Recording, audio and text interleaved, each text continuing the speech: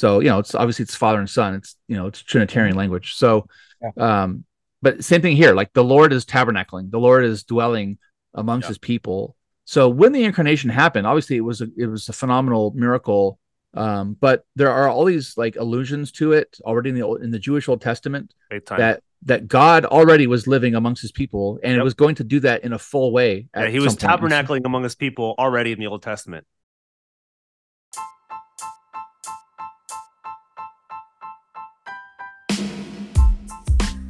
Welcome to the Guilt, Grace, Gratitude podcast, a show devoted to bridging the gap to the historic Reformed Christian faith. Listen in as two friends, a layman, Nick, and a pastor, Peter, discuss core doctrines of our confessional traditions with seminary and college professors, seasoned pastors, and more.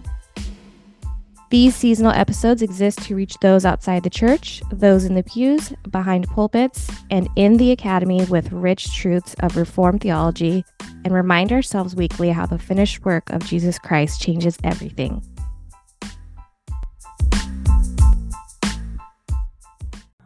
Hey, this is Peter Bell, and I am in the beautiful wine country of Central Coast, California, in Santa Maria, north end of Santa Maria, in Santa Barbara County. I serve Redeemer OPC, Redeemer Orthodox Presbyterian Church, on the north end of Santa Maria.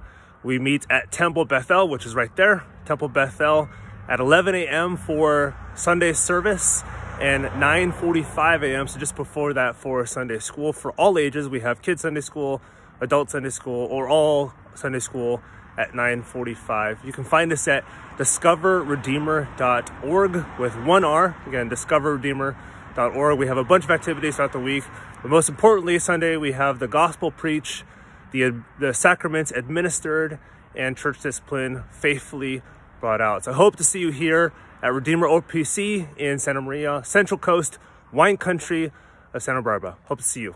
hey everybody, this is Pastor Danny Hyde from the Oceanside United Reformed Church. I want to invite you out to our church. We meet in sunny Southern California, here in San Diego. And we meet at the Army Navy Academy in Carlsbad, right along the ocean, as you can see, the Pacific. And we meet every Sunday at 10 o'clock in the morning.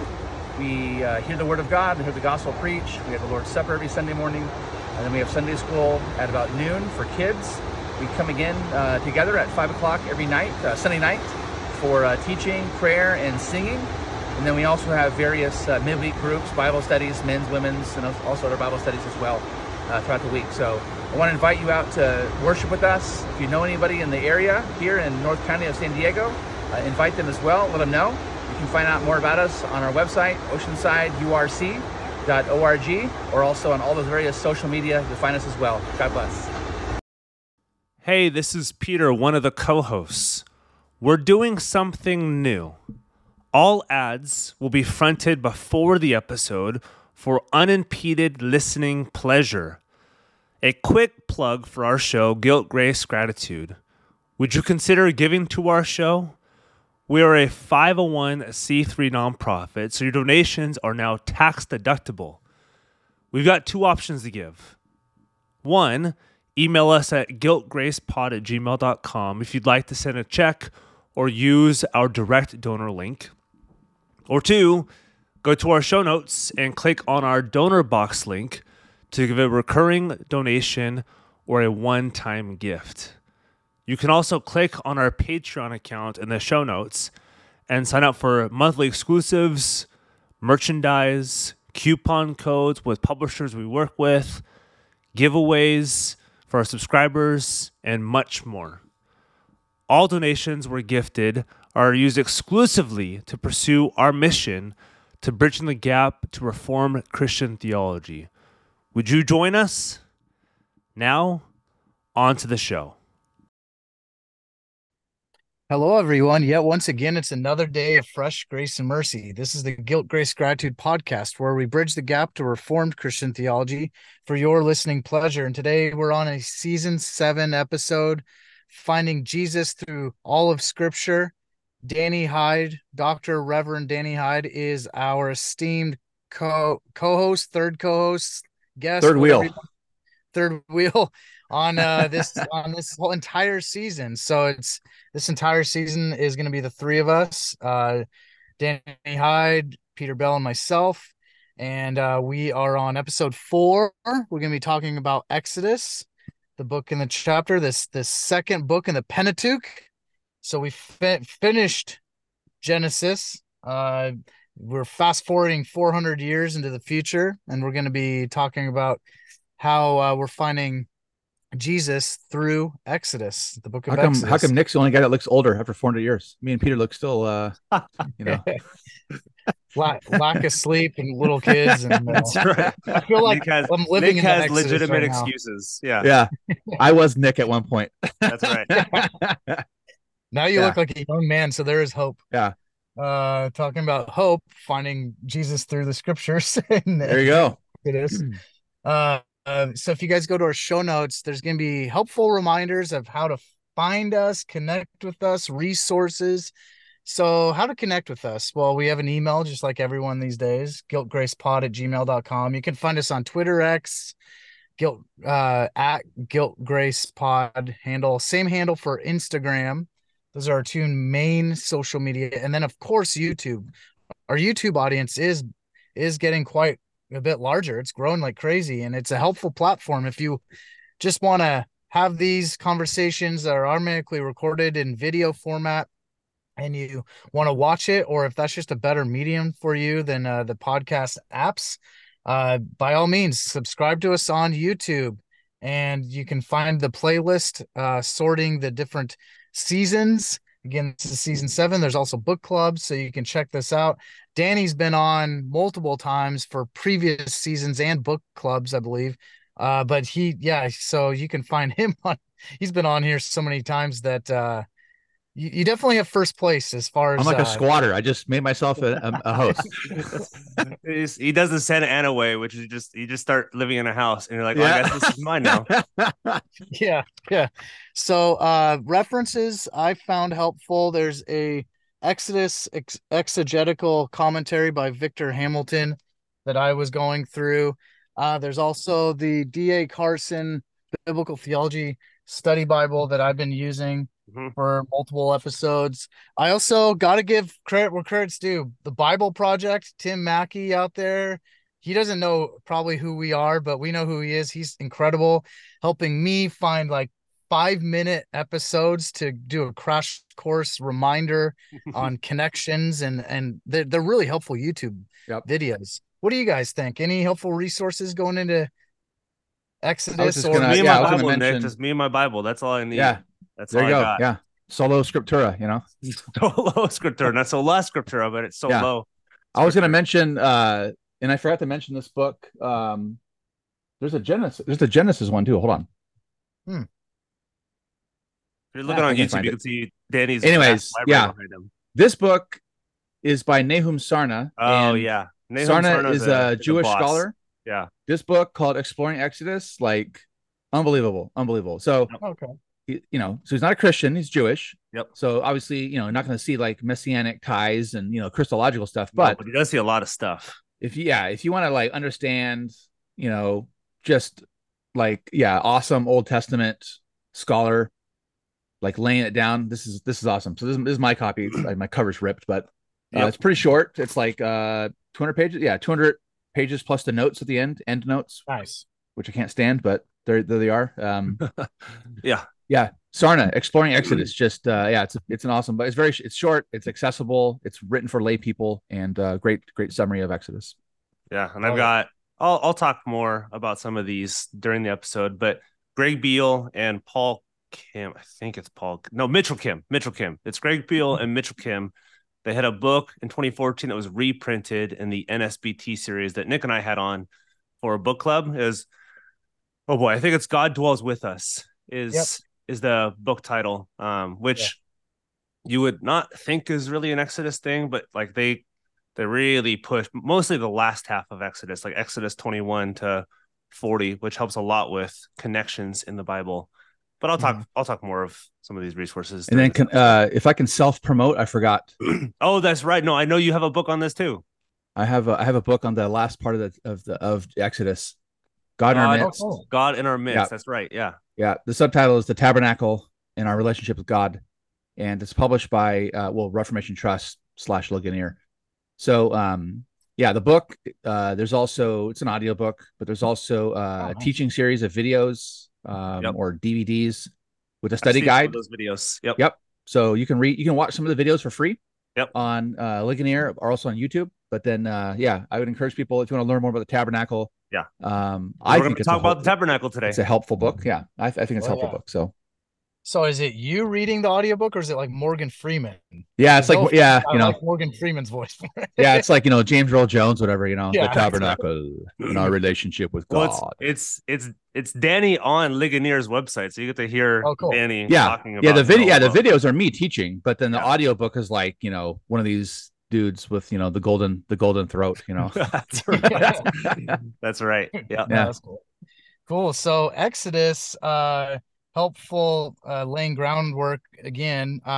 We're picking up where we left off. We're going 400 years into the future. Where we left off, Joseph and his family. Joseph is one of Jacob's 12 children. His entire family is in Egypt, and it goes from Egypt providing food and sustenance and the home to all of a sudden, over the course of 400 years, they become enslaved and beaten and oppressed. And Pharaoh is an evil person. Up to this point, the most evil person, besides obviously the devil, comes up. You could say he's a serpent-like figure. Yeah, and I mean, it's no coincidence. Maybe he has like a serpent thing on it on their the Pharaoh's kind of crown. And you ever seen Prince of Egypt? I'm pretty sure. This was made a long time ago, but I'm pretty sure it was Disney who made this. I think they made his staff with a snake on top of it, but I could be wrong. I don't think it was Disney. I think it was DreamWorks. Oh, it was DreamWorks, which I thought was Disney owned. I'd be shocked if Disney made any. I mean, anybody out there who does not watch the Ten Commandments on all 4 hours of it every year on Easter night, come on now, Yeah, it is owned by Disney. Walt Disney. Where's your piety? Yeah, where's your piety? That was the Yul Brynner. Disney. Yeah. Yep. Yul Brynner versus Charlton Heston. What a battle! That's right. I forgot about that movie too. That's right. Yep. I would say, at this point, Egypt and Pharaoh have become more corrupt and evil than even Babylon at this point, and it's pretty bad. And so Exodus 1 through 10 is dealing with the Hebrew people. The Israelites are oppressed in Egypt. Well, actually, it starts not even with oppression. Yep. That doesn't start until verse 8.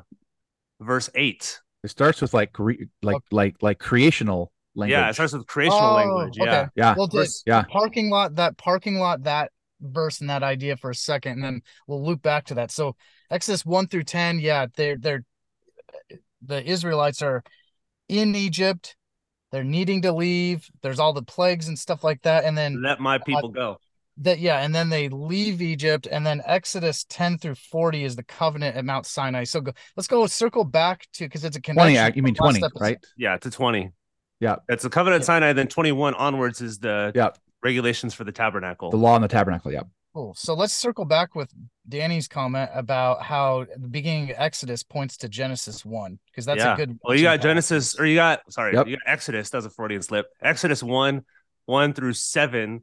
Yep. I'll let Danny take this because it does. That's a thing with Christians. Like we'll think Genesis 1 starts with the fall. It starts as creation and goodness and perfection in the garden, and then it goes into the fall in Genesis 3. And the same thing we got with Exodus 1. It starts with creation type language. So yeah, Danny, take it. Yeah.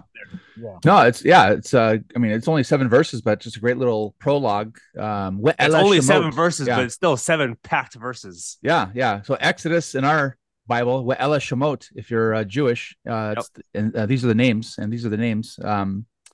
so yeah, there's these names of the household of Jacob. The sons are mentioned, 70 persons. Yep. So forth. But then Joseph dies, right? Yep. So there's a small, so this is the seed, the family of the king, or like the king's right hand dies. Yeah, he dies, and the covenant people are very small. But then he dies, and then we read verse 7. There's this contrast. But the people of Israel were fruitful and increased greatly, and multiplied, and grew exceedingly strong, so the land was filled with them. Sounds like Genesis 1 to me. Sounds a little like the commandment that God gave to Adam: be fruitful, multiply, fill the earth, and subdue it.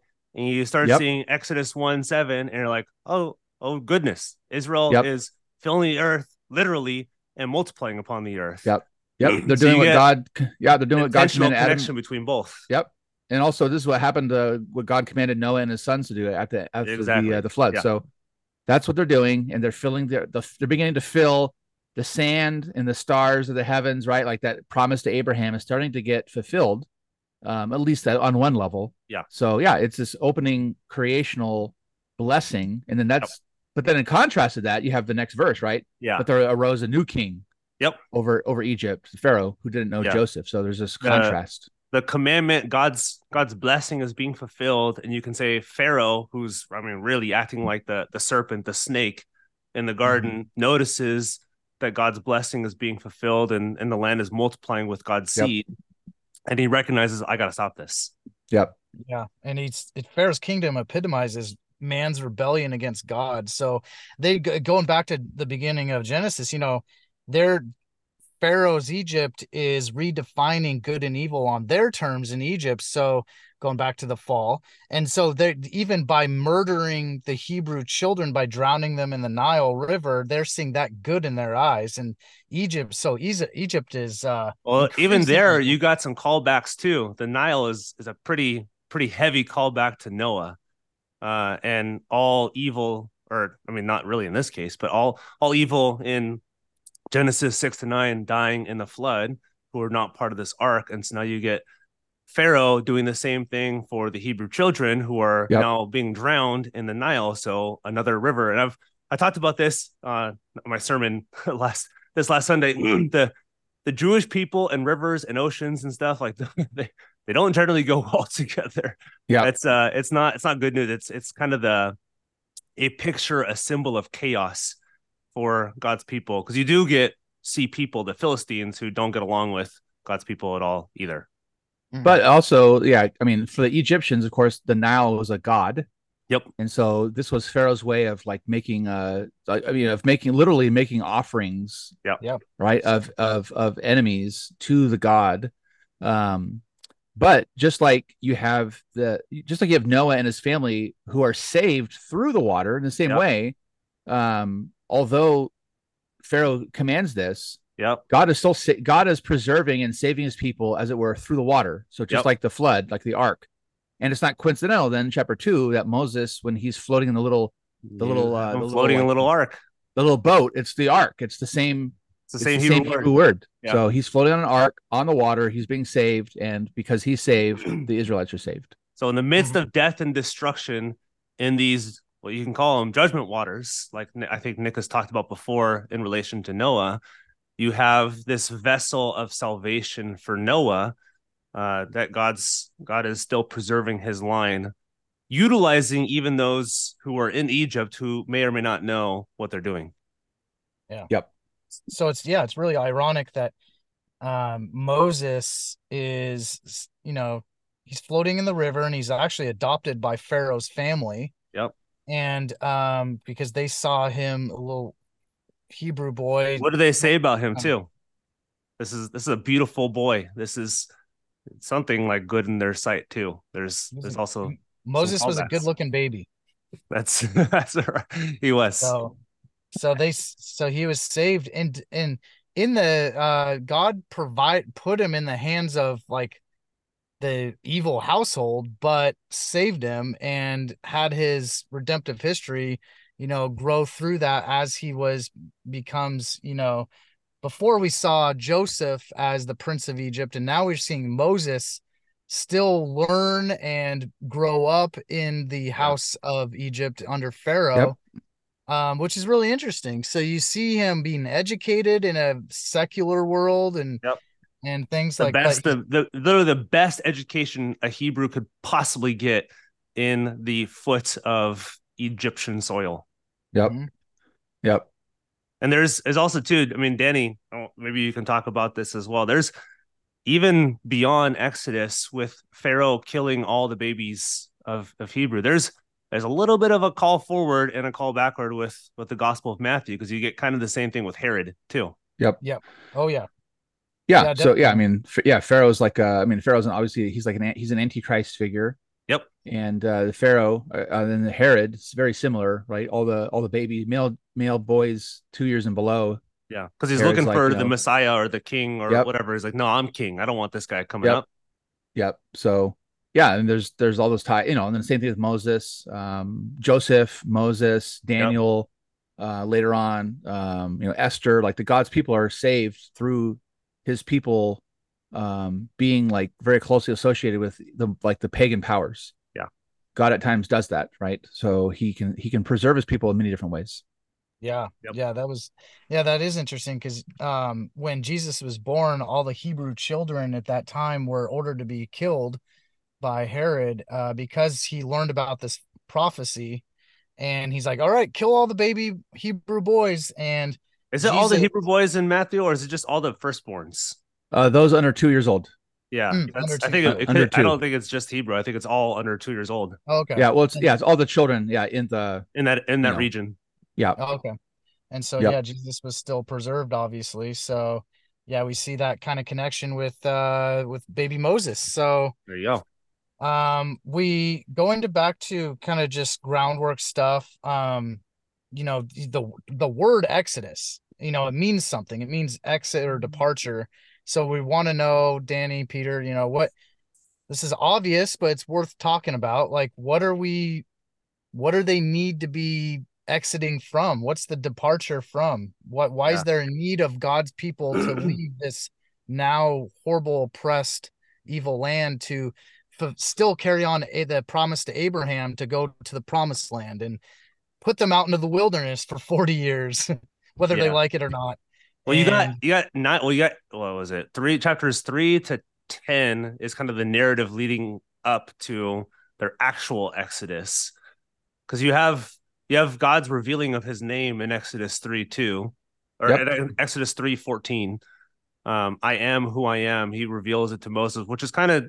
I mean, I think Danny's talked about it, but maybe Danny, can you like in Genesis 3 or in Exodus 3:14, Moses asks Yahweh Yep. who is sending him, and his name had not been revealed. And I think you said something in an earlier episode. If you can repeat why this year, why is he revealing his name, and why did it say that they didn't know it beforehand?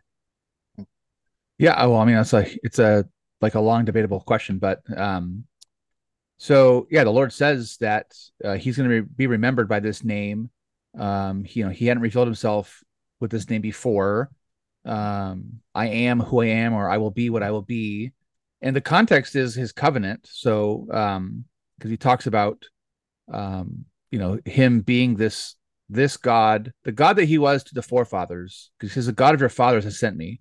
Yeah, So when He says, "I am who I am," He's not just saying, "I'm the eternal God." That's what people usually jump to that. Oh, God's eternality.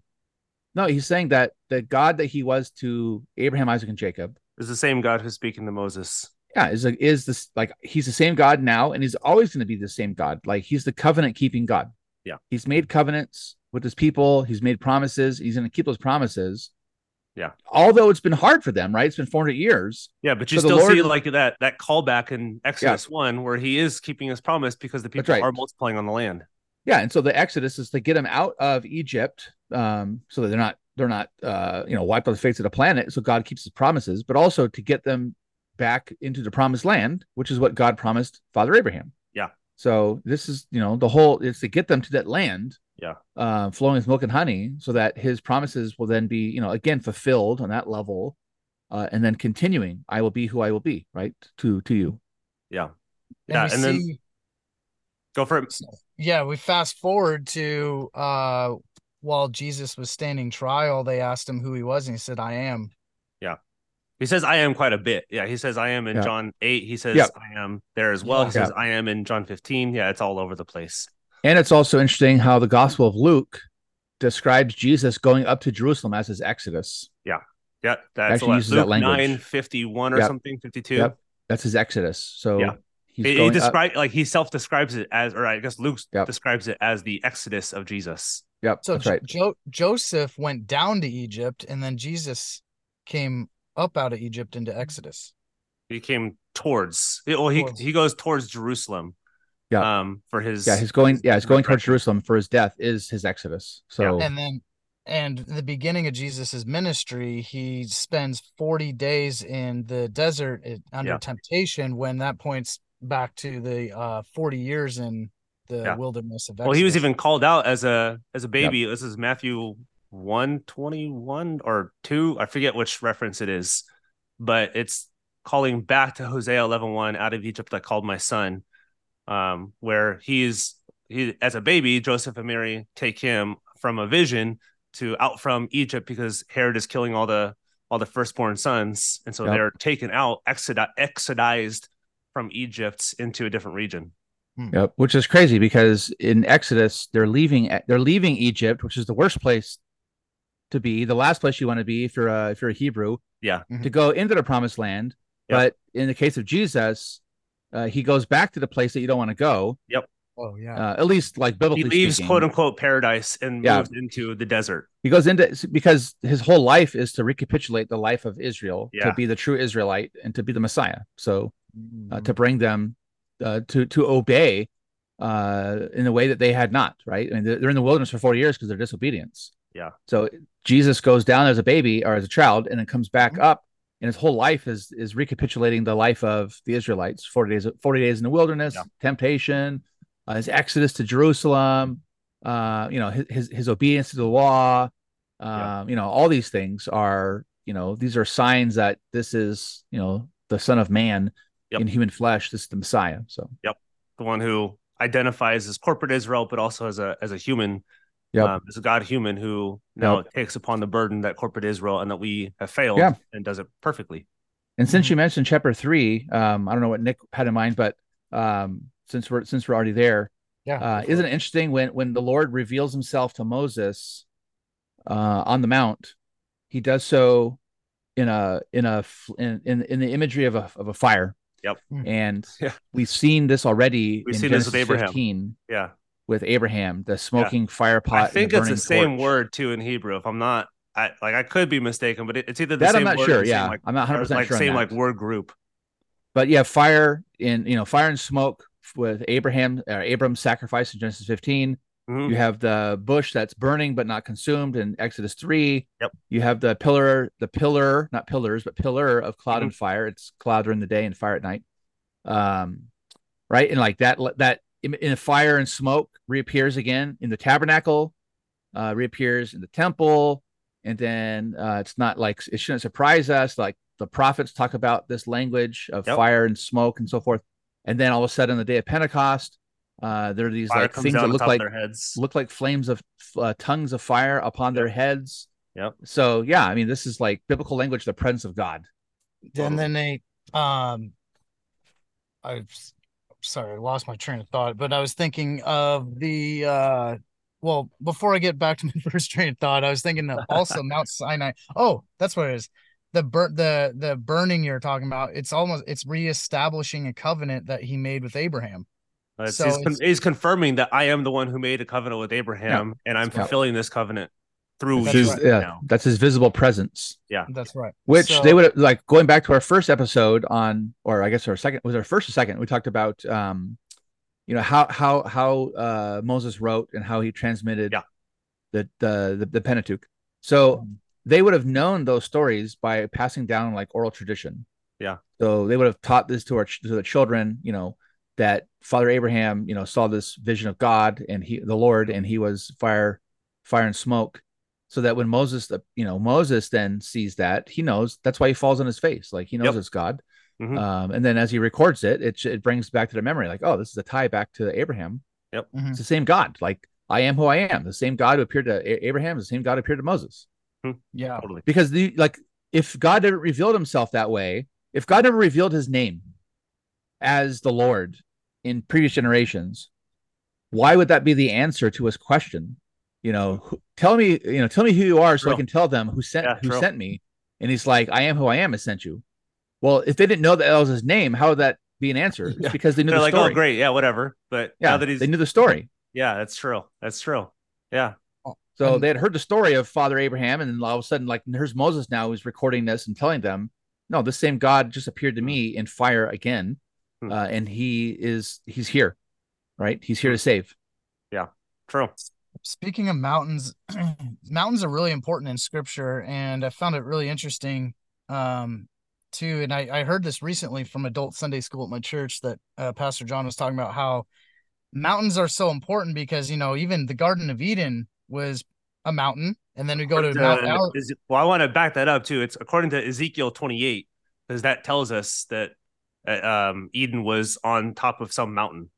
Yeah, because rivers flow down from a mountain, and so we look at Eden, and then we look at Mount Ararat where Noah's Ark landed, and we're looking at Mount Moriah, Mount Sinai, where the Ten Commandments are given, and that Mount Sinai points to the Sermon on the Mount by Jesus on the Mount of Olives. You get Mount Zion, you get where Jerusalem's at, you get where the temple's at, you get all this stuff that's on and then even like remember the Tower of Babel is a human constructed mountain. Exactly. Right. and when the Lord appears to Jacob, and I guess you get a mountain too in Genesis 28 with a ladder thing. So when the Lord appears himself to Jacob, it's in some kind of mountain, like a high place, right? Yeah.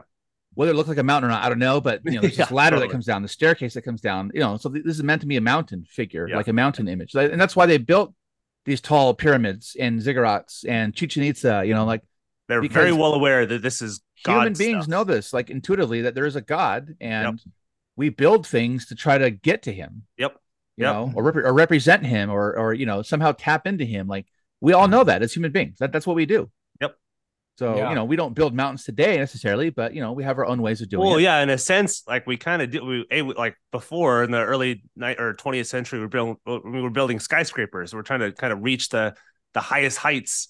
And then now we're building, it may not be mountains, but we're building kind of vast AI and kind of social media empires to not so much try to meet God, but to try to make ourselves God.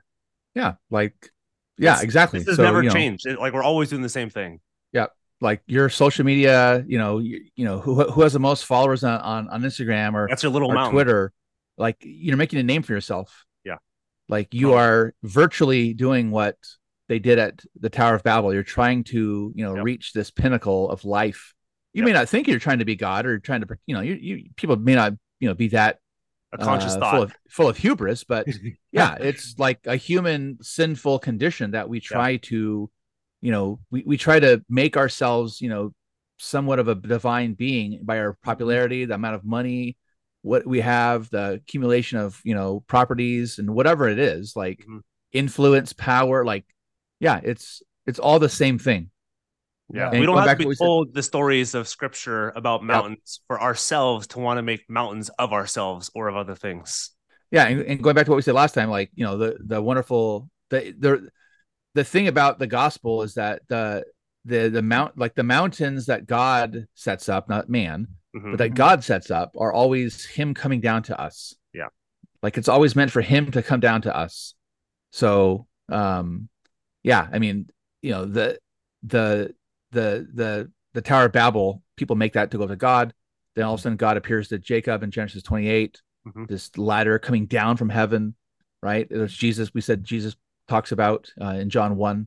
So mountains are really important. It's how God meets with his people. And Israel does not want to go up the mountain in Exodus 19. And they send Moses to go up, and then God meets Moses down upon the mountain because he tells Moses that he comes up, not Moses out of his own hubris. Like, you know what? I'm going to go meet God. He's like, absolutely not. And then he tells him to build the tabernacle exactly as I told you to build it. Like, this is not your ingenuity. This is, which we'll come to, but like, this is the mountain of God. It's turned on its side. It's horizontal, but it's the mountain of God. Yep. Totally. Yeah. Amen. Yeah. When you were talking about mountains, it made me think of like, those are human works aimed at trying to achieve a man-made salvation. Because trying to save yourself outside of God and all that stuff is just man-made works. So instead of maybe not even salvation, but like man-made exaltation. I want to make myself really big. I don't even care about salvation. I just want to make myself really big.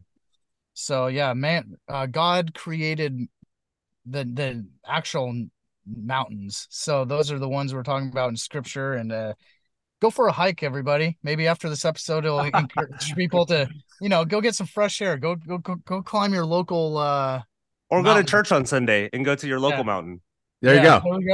there we go. We're going to Mount Zion right Yeah. there. That's Mount you how go. our Zion. church is Yeah. described as Mount Zion. Us being God. Exactly. Amen. Yeah. So this is before we get into some other details, another kind of comment or a question or two about the structure of Exodus, because I think it's super helpful.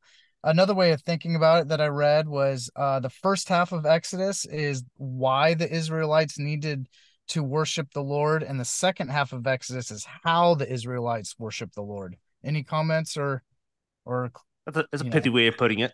Yeah, something just like a that. simple way? Something like that, you know. So There's for sure more to it, but yeah, I guess it's a pithy, summarized way of describing it. Yeah, mhm. I've always described Exodus as it's redemption, and then it's like adoration. Like, Yeah. so there's the Exodus, which God liberates them and redeems them, and then he brings them to Mount Sinai and teaches them, his law, but especially the tabernacle, how to worship. Yeah. So yeah, it's all about redemption and like, our response. So it's grace and gratitude. Yep. Nice. So there is a really helpful structure to the entire redemptive story within Exodus that you can see law and gospel in it. So the overall theme of God's promises and fulfillments and Exodus is just such a key importance. So, would you say like the major paradigm of salvation in the Old Testament, we can look at Exodus, physical deliverance from Pharaoh's oppressive regime foreshadows God spiritually delivering his people in the New Testament under the bondage of sin and the devil. And then number two, Israelites fail to keep God's covenant. Tragic failings and not upholding the Ten Commandments leads to the hope in the new covenant. Number three, the Lord's dwells among his people in the tabernacle. We'll talk about the interesting part of the traveling tabernacle where it's actually walking through the wilderness. God is walking through the wilderness with his people. Which doesn't quite happen yet in Exodus. So That's after Exodus. there's some points to, what the tabernacle is, and, also just God taking care of his people while they're in exile, feeding them manna and telling them to strike the rock to get water. That points to Christ. That manna is really interesting because it's sustenance. It's what they need to survive. But then they start complaining when the excitement of leaving Egypt wears off and they start missing the nice food and the, three hots and a cot in, Egypt. That youth group Mountain High wear off. Yeah. That's right. Yeah. We should I don't know if you have a question on, but we should talk about the plagues even too before absolutely we yeah. get to some of Sinai and stuff. That's I mean, the structure of the plague. I mean, you can talk about the structure of the plagues too, but like you also get both a strife is the wrong word, but like a war sort of kind of between Yahweh and Egypt's gods, and Yahweh just does away with Egypt's gods. And then towards the end of it, sort of similar language that you get with Noah and the destruction of the world, you get sort of at the end, I think plagues 9 and 10, especially with the blackening of the sun and the destruction of the firstborn. You get a lot of similar language you get with Noah's Ark. Obviously not a flood, but you get kind of a flood of darkness over the last plague, or the last ninth plague is darkness, and then I think the 10th plague is the death of the firstborn sons in Egypt. So you get like very similar language, very similar judgments, like decreation language at the end of the plagues in Egypt as you get with Noah's Ark and the flood there too. I don't know, Denny, what do you think about the plagues there too, and how they play in the Exodus story? Yeah, I was just thinking it's been quite a while since I've like opened this book, but it's on my shelf. It's called Moses and the Gods of Egypt. Oh yeah. Yep. So Studies in Exodus by John J. Davis. Moses and the Gods of Egypt. Mm-hmm. I think John Currid has something sort of like that too. It's like, yep, I forget the name of the book. So like kind of like what Nick said, Against like the Gods. That was the book title. Against the Gods. Yeah.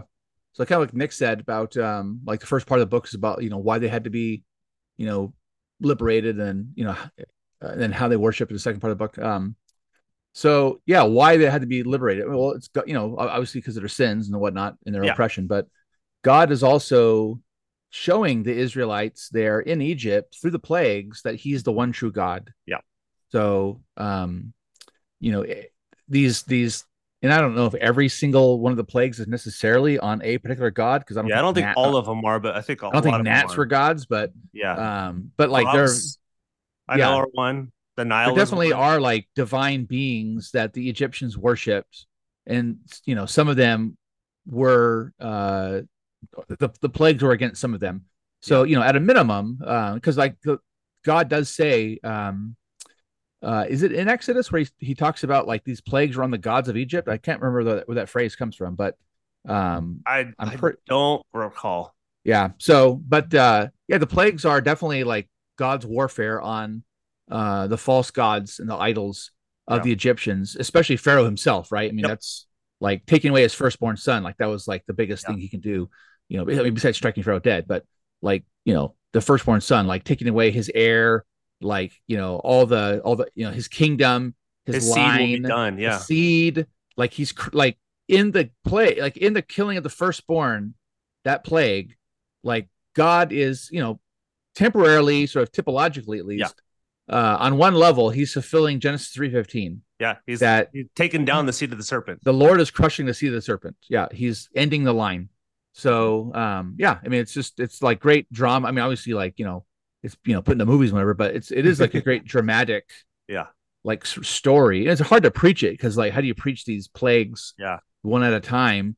But, that's the big idea is God is doing his work of, that enmity between the seed of the woman and seed of the serpent. So, yeah. Well, and before people all of a sudden jump in and say, "Oh, God, how could God do that? Kill but that's a response, I believe, to Pharaoh first ordering this killing of Hebrew Exodus 1 and children. 2. Yeah.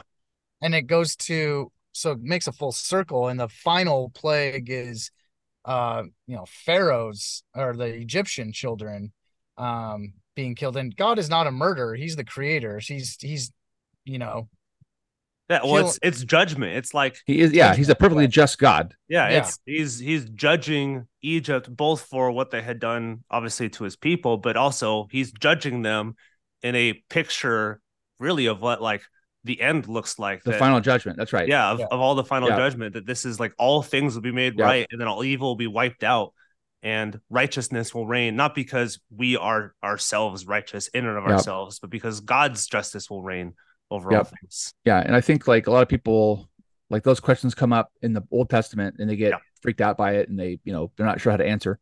It's interesting how, going all the way to the end of the Bible, the book of Revelation describes the trumpets, the seals, trumpets, and bowls, the 7 seals, 7 trumpets, 7 bowls as plagues. Yeah. They're described in plague language. Why? Somewhat similar plagues, I think, from Exodus too, even like the substance of them. Yeah, exactly. So, like earthquakes, like this is what people don't get. Like, we live in a materialistic world. We live in a very like naturalistic world, with the naturalistic worldview. Earthquakes, here in San Diego, we have wildfires, flooding. And of course, they're natural events. Like we wouldn't deny that whatsoever. But all these supposed natural occurrences, but war, just death itself, suffering, plague, like famine. We don't recognize this anymore. But Revelation, as it's using all this biblical language, like the hand of God is in all of this, people, and God is warning the world. Every time there's an earthquake, God warns the world of the final judgment. And every time there's a flood, people don't want to hear that, but it's true. Every time there's a wildfire, every time there's a famine, like these are not, number one, these are the effects of a fallen world. And this is how the world works and how the world is, in its fallenness. It's like, it's the tremors devolving. Of old creation. Yeah, it's devolving. But it's also God's hand of providence is in these things as a warning. That's what Revelation describes. Like these are warnings to the world to turn and repent from sin and from self and turn to the Lord who's coming in judgment. Yeah. So going all the way back to the Exodus, then, like these plagues were warnings to the pictures Egyptians. Of judgment. Yeah. Yeah. And they're exactly. Judgment, but they're pictures of future. There's something greater. There's something more. There's something worse. And like, you see it get picked up in the prophets. Like I'm reading through Ezekiel right now, and like over and over and over again. The Lord Oh yeah, says, Ezekiel's all about this. I'm going to send, the Babylonians against you. They're going to do this and do that, and this and that. And he's like, why? So that you will know that I'm the Lord. Like, there's always this, like, hey, so that you'll wake up and like smell the coffee and like open your eyes and realize who is in control and turn, like repent. He even tells them, because by that point they had done so much that he was going to do what he's going to do. God even says, Pharaoh kind of looks like he's about to repent and then keeps on not repenting. So anyways, and these are meant to be little glimpses of final judgment, so that people would turn. So Danny, you can see those final judgment things in Exodus as showing how final judgment will be, but we could see those things and still not be premillennialist.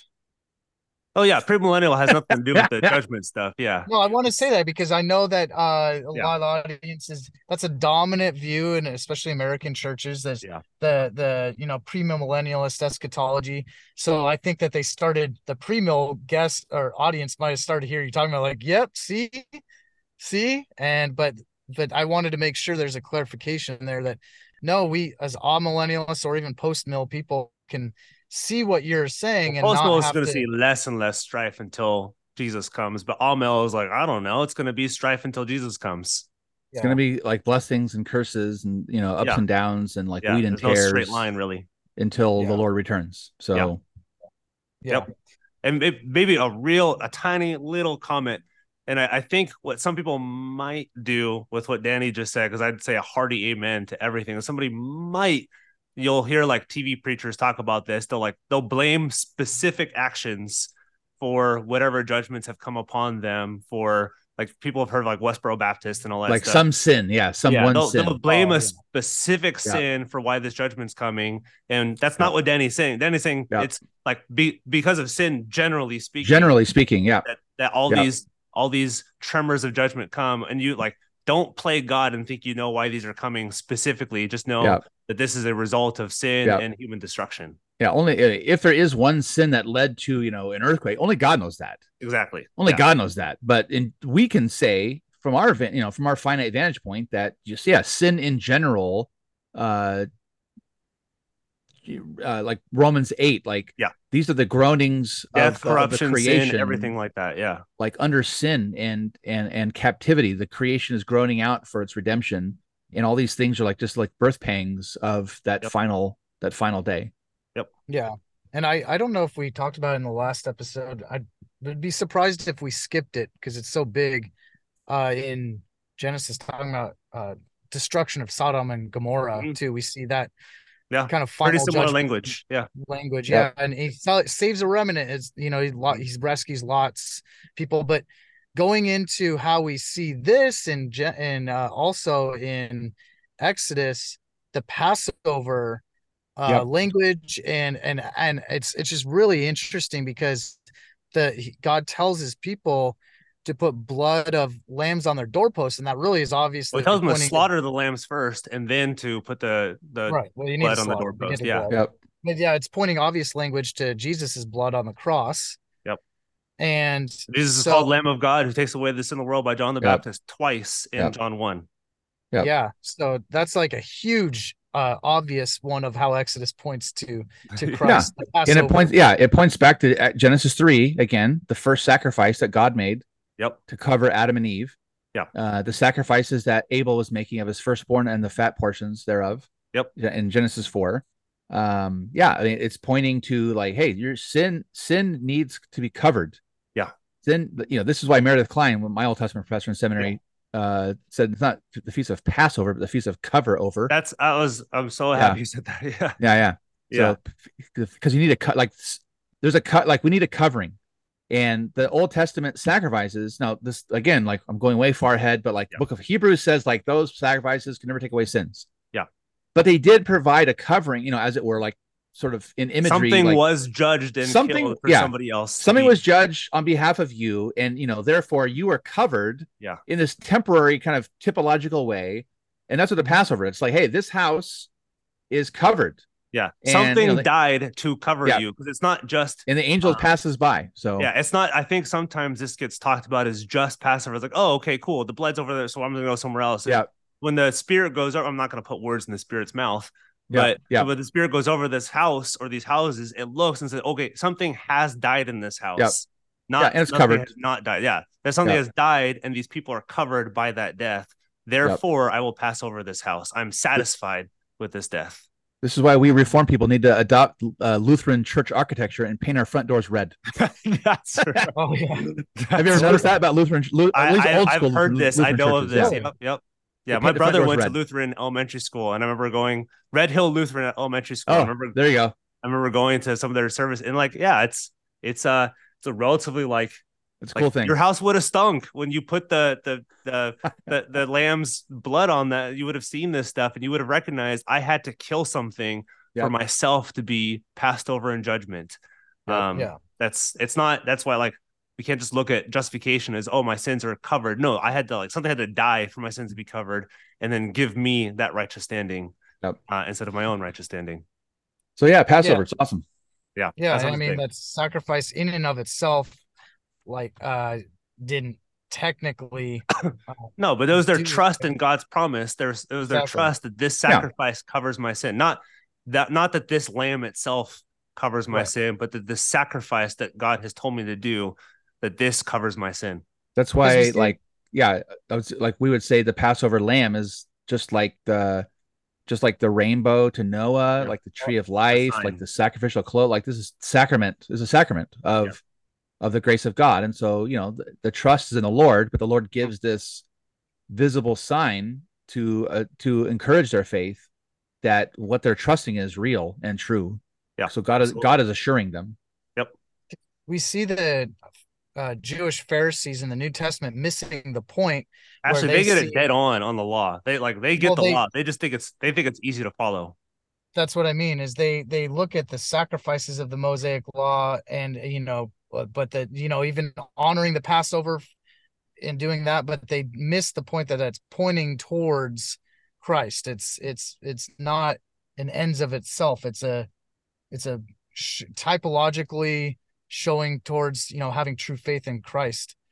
So that's this is one of those things I think people miss about the Pharisees. I think people think the Pharisees have the wrong idea of the law, as if maybe just stop somewhere. But I think they get the law in a sense, like you have to keep it if you want righteousness, but they don't realize they can't keep it. They think they can keep this, and that they're told time and time again, you can't keep it. So believe on the Christ who is keeping this law for you, which is what they don't get. They think, oh, I can keep. So really, it's not they have too high of a view of the law. And sometimes I've heard people say the Pharisees have too high of a view, and they have way too low of a view of the law. They think it's too easy to kind of follow.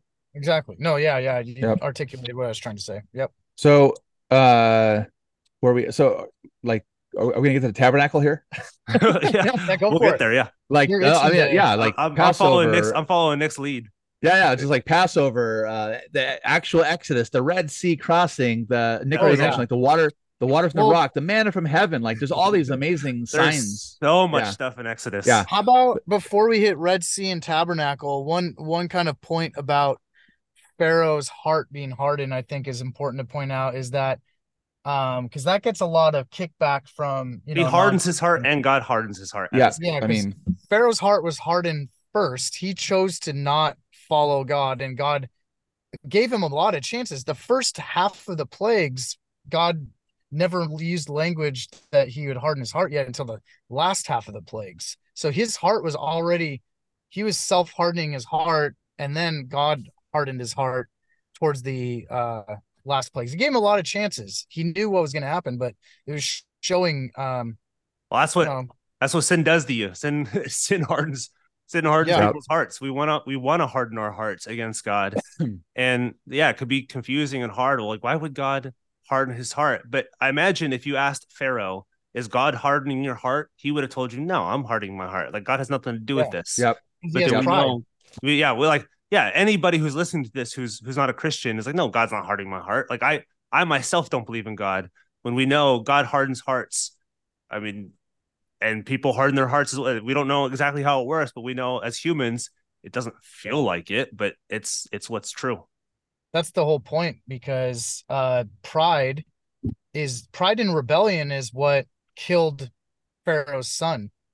his own pride and Sin rebellion. killed Pharaoh's son. Yeah, which is pride in his the result of sin is Pharaoh's pride and rebellion getting to the point where the final plague was killing his own son. So but because of God's covenant and love with his people, he will provide his son to save his people, Christ.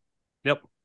So let's just, I know Danny's just itching to talk about the Red Sea, pointing to There's Christ. just so much in the book of all Exodus. that stuff and the tabernacle. So go for it.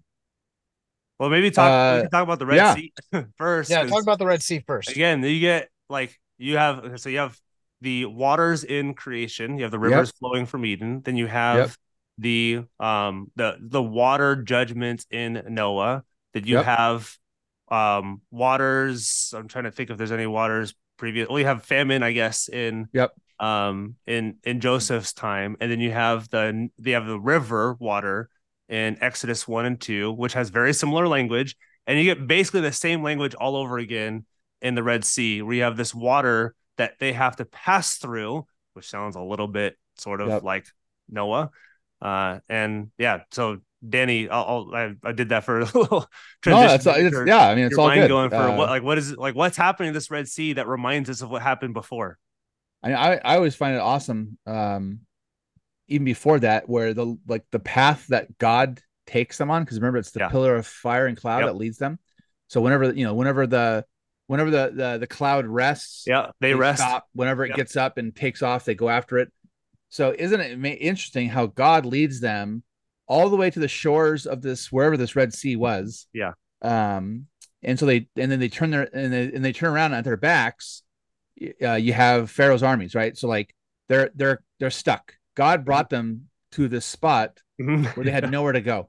You can walk into the water, and let's not forget, probably nobody in those days swam, so they're all going to drown. Yeah, if you were in water, you died. Yeah, this is why they threw you in water, water ordeals. That's why they threw Jonah in water, because the dude was going to die.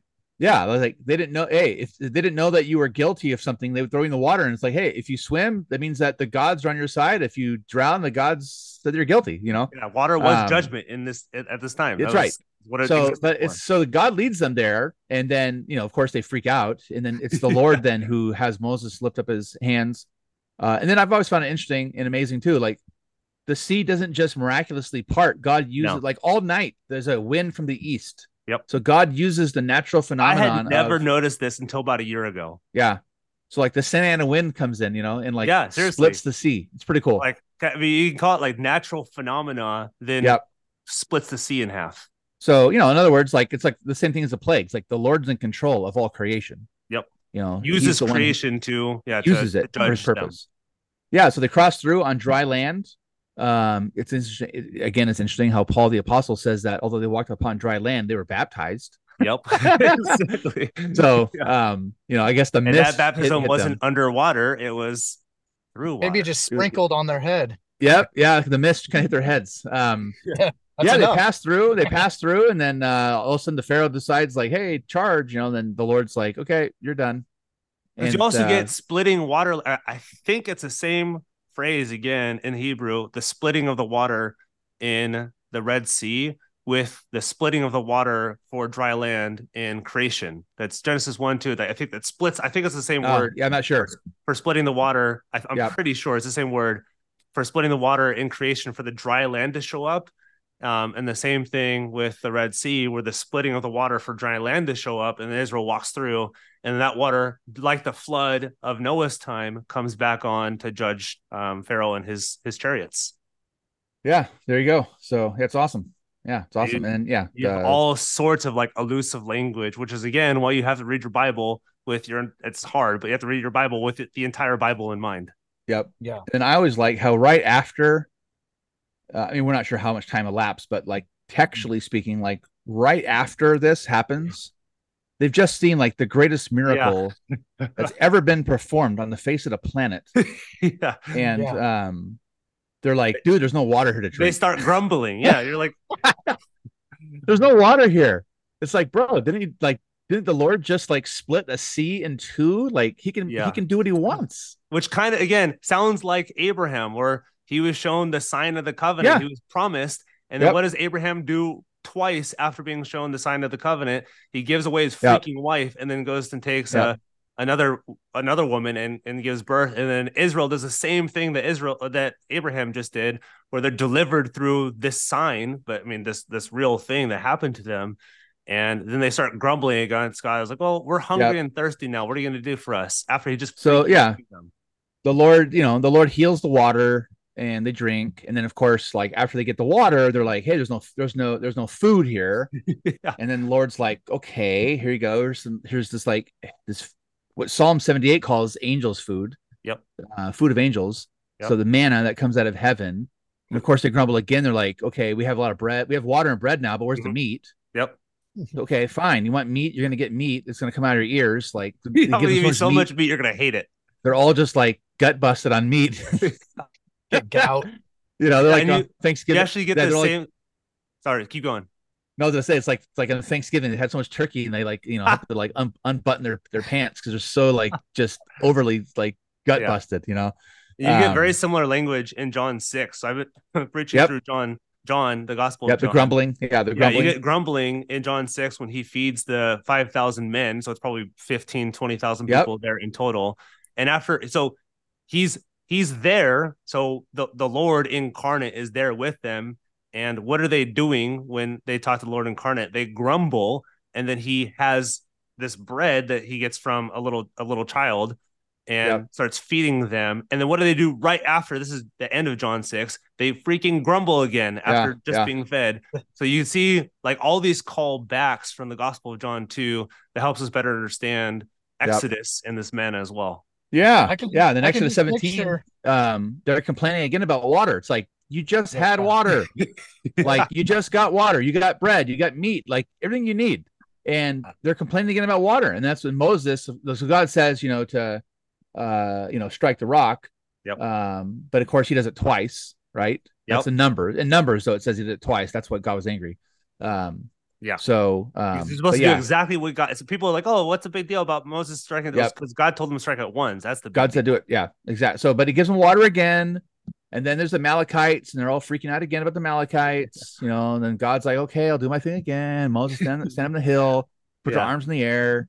They're gonna hold your arms up, and as long as he holds his arms, they win the battle. They're gonna win. Then they lose the battle. Sorry, Nick has his hand up like a good student.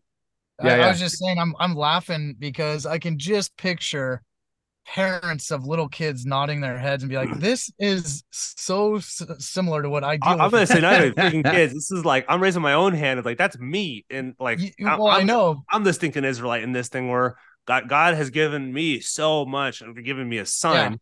And then I still look back at him as like, okay, well, what else? What about everything else? And he's like, what do you like? Do you not even trust me? I was like, well, yes and no. I don't mean to take that part away from that we do that, but I can see how. Yeah, there's a vivid picture with parents and their kids. Now there's a little bit of a perspective where like, oh man, that's God has so much patience that I don't have as a parent. Yeah. Yep. It goes back to the Abraham, Isaac, and Jacob. God has and the sons of Jacob story. Like, hey, these are people that are just like us. We would do the same thing if we were in the same situation. We can't look at them and say, tisk, tisk, tisk, Israel. Yeah. How could you possibly do this? It's like, I would never do the same. It's like, yes, of course I stinking would do the same thing that Israel did. So God saves sinners. That's the point. Exactly. And he still loves complainers. Yep. That's right. He not even just loves, he pursues complainers. He pursues them with his holy covenant keeping love and says, no matter how hard you fight against me, or no matter how far away you run from me, I am still pursuing you. You are still mine. Yeah. That's when Jesus talks about there's 99 sheep and one leaves. He's going to go pursue that one sheep. There you go. Yeah. And even with the striking the rock, Paul gives us an interpretation, or the interpretation in 1 Corinthians 10 that rock was Christ. But it's also interesting when Israel is grumbling, like if you're Moses and God tells you like, yeah, these people are grumbling, like what do you want to do? You want to strike the people because they're the ones who are grumbling. And then who does he strike? Because it also tells us, some people miss this, it tells us where God's standing. In Exodus 17, and God's standing on the rock, and instead of, so you can almost look at like he's turning sides and he's looking at Israel and then looking at this rock, looking at Israel, looking at the rock, and then Yahweh tells him, strike the rock. And you're like, wait, hold up. Like, you're not going to strike the people. You're striking God. This, like, what's going on here? Yeah, because the Lord is taking upon himself the punishment that they deserve, right? Yeah. Like the Lord's taking, so the Lord's taking that upon himself so that he's taking the people's grumbling on himself. He's being judged for their grumbling. So the rock is a substitute for the Israelites. The rock was Christ, 1 Corinthians 10. Yeah. So Paul doesn't just pull this out of thin air. He's reading the text. Yeah, that's right. Yeah, the Lord, because the Lord's right there. So it's, which is crazy. It's like, it's insane. It's insane. I love it. That's why Exodus is so rich with typology and all this. The entire Old Testament is extremely rich. We just don't read it enough or well enough. Well, absolutely. But so I'm not sure where your head's at right now, Danny, but what about I know you're licking your chops talking about the tabernacle. Yeah, we got the law and the tabernacle. Yeah, law and the tabernacle. So go for it. I mean, just, just going forward then, like they're at it, the Israelites get to Mount Sinai. So they're in Egypt. And then chapter 19, they get to Mount Sinai. So there's two locations in the story, right? Like Nick said, like Peter said, like it's not until Numbers that they start wandering. Yeah. Here they're parked, at the foot of Mount Sinai. Yeah, I don't think it's not until Numbers until Yahweh actually shows up in the tabernacle. I think it's like Numbers 1. It's not even in Exodus. The very end, chapter 40. Like that's okay. That's right. It's like because the fire comes down. Very end of it, and then beginning of Numbers. Yeah, that's right. Yeah. That's right. No, because the end of Exodus is, I think Moses has to get out of the ark or something. I forget exactly how it works. So he says to them, or he tells Moses as he's up on Mount Sinai, to make a sanctuary, to make a holy place. Yep. That I may dwell in their midst. That's chapter 25, verse 8. Yep. So the whole purpose of the tabernacle is that God would dwell among them. Yep. So there's a lot there. And Moses has to do it exactly as he told them to do it, and so forth. But the great thing about it is, so when you read the story, like they're living in tents. All the Israelites are living in tents. So they're pilgrims, they're sojourners, they're out in the wilderness, they're exposed to the elements, they're living in tents. And God condescends down or accommodates himself down to their level, like we've seen before in the story of Genesis and in here. And God also is going to live in a tent. Like at the center of the camp, that's Numbers, but at the center of the camp is this one tent where God, lives, sleeps, if you will, and all the Israelites circle that. The tribes are on all four sides. Yeah. So to me, this is like a foreshadow of the incarnation. This is, goes back to like Genesis 3. How did the Lord walk in the garden? True. It goes back to Genesis 18 and 19, the three men that meet Moses at the tent. Two of them are angels. We're told those two go to Sodom and Gomorrah ahead, and there's one that sticks back with Abraham, and then they walk together to Sodom and Gomorrah, and that's the Lord, because he says, "I'm going to send that fire." Remember, we saw that last time or two times ago, whenever it was. That the Lord's going to send fire from heaven from the Lord, right? Like that crazy language of like there's two lords. The Lord from the Lord. Yeah. So sounds a little bit like Psalm 110 too. The Lord said to my Lord. So it's obviously it's Father and Son. It's it's Trinitarian language. So, but same thing here. Like the Lord is tabernacling. The Lord is dwelling amongst His people. So when the incarnation happened, obviously it was a phenomenal miracle. But there are all these like allusions to it already in the Jewish Old Testament that God already was living amongst His people, and it was going to do that in a full way. He was tabernacling among His people already in the Old Testament. Yep. So you get to John 1, like it shouldn't surprise us that it says like, and the Word became flesh and tabernacled, literally tabernacled. Like, that's what God did in the Old Testament. Yep. So, but now He's doing it in flesh, like in human flesh, right? Yep. So He's not just like in a fire, fire or smoke and all these symbols. It's in reality. Yeah. And you get the law from Exodus, or you get the law, Exodus 20 verses like 2 to 17. And then you kind of get like the outworkings kind of the law. Like, how does this law play in Israelite society, in this kind of theocratic society from Exodus 20 to 24?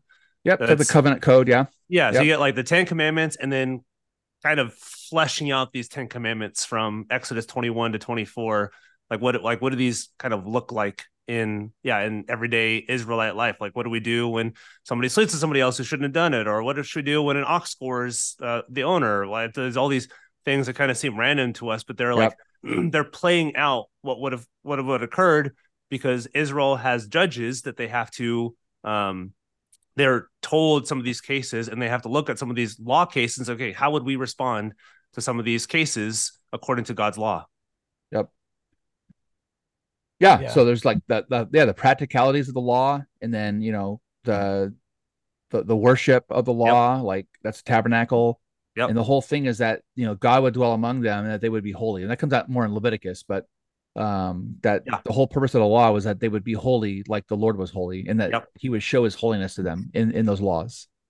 Yeah. So you get both. And I know some people set up a hard dichotomy on, is the law only law or is it grace, or like does it have a function? But it's part of this. It's an administration of this covenant of grace, and it both shows the people what a redeemed life looks like, but it also shows them what holiness looks like, and that they can't achieve this holiness. So it's not like either one or the other. It's both end of these things. It's both what a holy life looks like under the law, but also you're not going to fulfill this law perfectly, and you're not going to fulfill this law perfectly.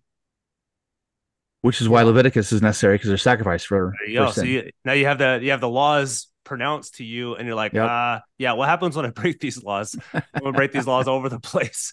And you got all the laws, in Leviticus for covering, like you see in the Passover, for covering over these sins and transgressions. Yep. I think too, that's why we're seeing it more and more, that the Pentateuch as a whole, the first 5 books of the Bible, really should all be studied at once, really, because we keep going back to thinking about Genesis and keep going forward to Numbers and Deuteronomy and things like that. It's really good to, obviously we need to, refer to each other.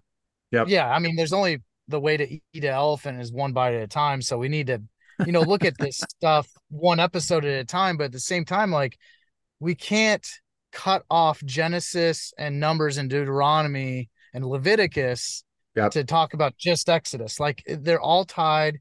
And actually this leads into my kind of last question. If you guys have anything else, is I want to ask about the significance of Moses's brother, Aaron. It might be the first time in the Bible we finally find a friendly sibling relationship between 2 brothers. Kind of, yeah. Yeah, for more or less. No brothers get along all the time, but Moses Aaron kind of takes up the guard when Moses kind of flunks. A little bit, yeah. So Moses asks God, can there be somebody to speak for him? I'm paraphrasing, just kind of brush over quick stuff, because sounds like he has a little bit of he's a little afraid to speak in public or something. So he wants Aaron to be there. He's slow of tongue, I think, is the literal translation of it. Sure. So Aaron and Moses together go approach Pharaoh when they say, "Let my people go," and Moses and Aaron has he has a staff that turns into a serpent.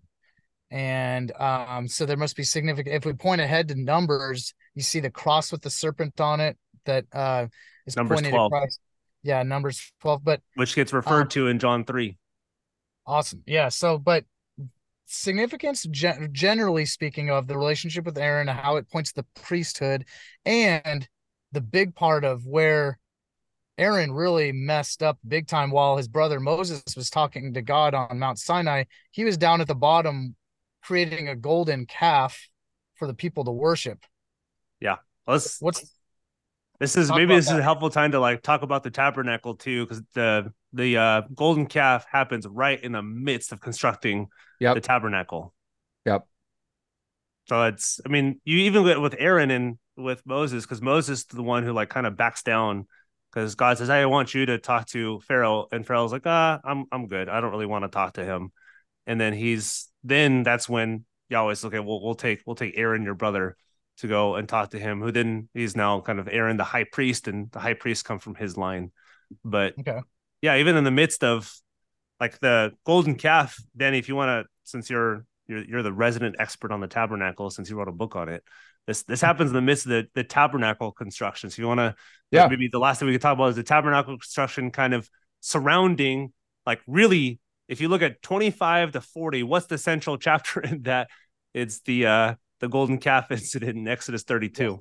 Yeah, and so Moses on the mountain, people are tired of him being on the mountain. They're like, hey, why is he being so long up there? Why does only he get to be up there? Why not us? Yeah. And so they're like, hey, make us some gods. And of course, he tells Moses later that, well, I just threw this gold into the fire, Out and this came this golden calf. this little cow came out. Like, what am I supposed to do about it? But then Aaron even says, like, when he creates it, like, these are your gods. Yep. So they on the one hand, so they think they're worshiping the Lord, it says. Yeah. Yep. They think they're worshiping Yahweh. They image Yahweh. Yeah, but they make images, like they make an image of him, right? So you have that, and then don't forget later on in Numbers, which we'll come to. This is not his only sin. He also rebels against Moses. Yep. With Deborah, right? Yeah, so it's not a great sibling relationship. Yeah, because they're like, hey, like, why is the Lord only speaking through Moses? Like, why can't he speak through us too? Yeah, I'm pretty cool. I'm Aaron. I'm the high priest. Yeah, and the Lord's like, basically, this is what Miriam and Aaron. Sorry, I said Deborah, Miriam and Aaron. And the Lord's like, well, I speak to all kinds of people in all kinds of ways, but I speak to Moses face to face. Like, basically, get off me. Like, what are you doing? Shut up, Aaron. You don't know what you're talking about. But yeah, right in the middle of building the holy place for God's dwelling, they're worshiping gods. And that's like, that leads to chapter 33 and 4, which again are kind of like, they're not about the tabernacle. They're all about how God threatens at that point, which is crazy to think. Like, God threatens to cut off all the Israelites. Yeah. He's to like, start over just with Moses. Yep. Now, was it a real threat, or was it like his way of drawing out Moses' faith? I think it's the latter, but because then Moses is like pleading, Lord, you've promised us, and like, I can't go up by myself out of this land. Like, you got to go with me. And the Lord like relents, and the Lord, keeps his promise. Again, it's like he's not changed his mind or anything. It's like, this is how the Lord acts at times towards us, to teach us lessons. So, but the Lord, Moses makes the new tablets, right? And they renew the covenant, chapter 34. But after again, this is a few chapters after ratifying and agreeing to the covenant in so it's Exodus like 24. The same thing with Abraham, the same thing with like the manna, the water from the rock, like they eat and drink with Yahweh. There's all this stuff. Yeah, per there's se. All this stuff about and they break it. Exodus 33. The Lord keeps his promises. Israelites sin. The Lord keeps his promises again. Like, it just nothing new under the sun. Like, every time we come together as God's people, one of the principles we can learn from that is like, hey, we need to confess our sins, and we need to be honest with God, and tell him how we failed and ask him for forgiveness, and then we know that he will. So we know that he will forgive us, and then all that's going on, and then the whole story ends in chapter 40 with the glory of the Lord. The cloud, the fire descends upon the tabernacle, and engulfs it and fills it, which is just blows your mind. And it says that the cloud was on the tabernacle by day and the fire by night. It's the same cloud and fire that led them through the wilderness. So then Leviticus, we'll get there. The same thing happens for sacrifices and so forth. But it's just the glory of the Lord, his presence, his personal presence is with them, leading them, preparing to lead them through the wilderness. Yeah. And maybe if I could too, because my last little comment is, you can say Exodus ends sort of where Genesis starts too, because in Genesis, God is crafting his tabernacle, as it were. He's crafting the heavens and the earth. He's making this dwelling place for Adam and Eve, for them to commune with him. And it happens over 7 consecutive sayings, so seven days, specific things for each day. In the tabernacle, you get the same number. You get 7 consecutive sayings from Yahweh to Moses. Yahweh commands this and Moses does it. Yahweh commands this and Moses does it. And then the 7th one, if I'm not mistaken, is when the glory of the Lord, the 7th one is when the tabernacle is finished. And it says, I think it says, and Moses was finished, or something to that effect. And I think Moses, who's writing this, is calling you back to this is another tabernacle in line with Eden, where God is, like what Danny said at the end of Exodus 40, God will dwell with his people. So you get some structure. Genesis 1 and 2 finds kind of an analog with Exodus 25 to 39. And the number 7 points to rest with Christ. Yeah, it's Yeah, I think it's Exodus 39. I could be wrong. I think it's right before the end of it, where, yeah, the seventh commandment from Yahweh to Moses, or the seventh thing, is finishing the ark. Much like we see the seventh day in creation is Yahweh finishing his work and resting. So you see a lot of the same language in both. So it's these 7 days creation are like the seven steps, you can say, of creating this tabernacle wherein God dwells with his people. In Exodus 25 and 39, this tabernacle where God dwells with his people. Yeah. And I was going to just add, apparently I said something like that in my book. There you go. it's almost like Peter read your book. That's Yeah. I read GK. I've read just a ton of GK Beale. Yeah. This is also Meredith Klein. And apparently I wrote in my book. Yeah. Apparently I closed I closed out my final chapter of the book on Exodus 40 by connecting the cloud, the glory of the Lord. It says settled on the mount, on the tent of meeting. Yep. And that points us all the way back to Genesis 1:2, where the Spirit hovers. Yeah. Or the face of the deep. So apparently I made some connection to that, but you guys have to go get the book and read yourself. Yeah, people want more of that stuff. Yeah, you gotta go buy Danny's book. But to make a really good connection too to us as new covenant believers, that tabernacle and temples point to us as new covenant believers. Well, it too, points right? first to Christ, who is the physical tabernacle, Well, of course, whom dwells with his people, and it makes us a priesthood, much like Israel was a priesthood in Exodus 19. Yep. So we're now in this temple, in this tabernacle. That tabernacle is Christ, and we are all priests, not who are making these physical sacrifices if we have to sacrifice to God anymore, but we are priests in the sense that we now have full access to God because he's the one who's made this final sacrifice on our behalf. Yep. And then the body of Christ corporately is also just like the metaphor shift, because the body of Christ is described as a temple because the Holy Spirit dwells within the church. Yep. And the individual believer as well. Yep. Is an indwelt temple. So it's like we're both priests and we're both temple. Yep. Yeah. I mean, one last statement for me is based on that is, as new covenant believers, we are set apart as God's people from the rest of the people created. And just as Israel was on Mount Sinai, they were given the 10 commandments. Israel was set apart from the rest of the nations to represent God's glory, be his people. That doesn't take away the fact that there's still moral law around. Yeah. That's the point Paul makes in Romans 1 and 2 is like, don't think you don't have this in your own heart if you weren't actually there. Yeah. So the rest of the world has this moral law on their heart. God codified it on Mount Sinai for the people of Israel because he sets them apart as his representatives. With some specific regulations kind of added to it for Israel specifically that may not have been for all of those nations outside of them. Yeah. But we can get into that later on. Yeah, during the Mosaic Law stuff. Yep. Cool. Well, unless you guys have anything else to add, that was good stuff, man. Enjoyed this episode, and next week I think I have this misordered in my schedule. We have Numbers next because Numbers follows after Exodus. We have Numbers coming up next. I misordered that. I have Leviticus, but it's actually Numbers. Numbers coming up next, where we talk about more of the temple, the military census, and we get a war also in the book of Numbers. But we'll end each episode kind of where you can find us. You can, if you want more of this preaching, you can find me at Redeemer Orthodox Presbyterian Church in Santa Maria. We meet at 10 a.m. and we'll have kind of that in our show notes. And Danny, where can they find you? Yeah, Oceanside United Reformed Church in sunny San Diego, Carlsbad, Oceanside. And I'm actually, when these episodes air, I'm in the middle or the beginning of a series. Yeah. I'm doing the whole Bible. Yep. Basically the whole Bible in 1 year.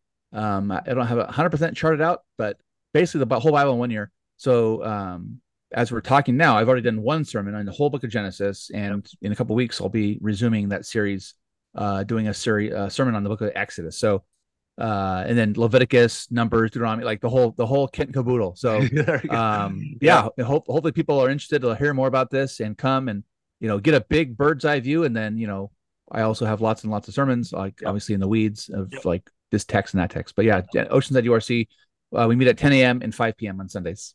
Awesome. And then Nick, where can they find you? Even though you're not preaching, they can still find you somewhere. Yeah, I'm the only one of the three of us that's not a pastor. I would say I'm purposely off the grid. I don't want to be found too easily, but but I would say I'm a member of Trinity Orthodox Presbyterian Church in South Orange County. My pastor is Jonathan Morsch. Come check it out. If you're he preaches like this too. You're gonna get Christ-centered preaching at Trinity. Yeah. So that's about it. Cool. All right. Well, see you guys next week for the Book of Numbers. Yeah. See ya. Peace. Thank you for listening, and we hope you enjoyed today's episode in our 7th season, Jesus and All of Scripture. Please make sure you subscribe to the show on your favorite podcast catcher or on our YouTube channel. Give us a rating on Apple or Spotify and write a review. These really do help the show reach a wider audience as we continue with our goal of bridging the gap to Reformed Christian theology for all peoples, tribes, tongues, and nations.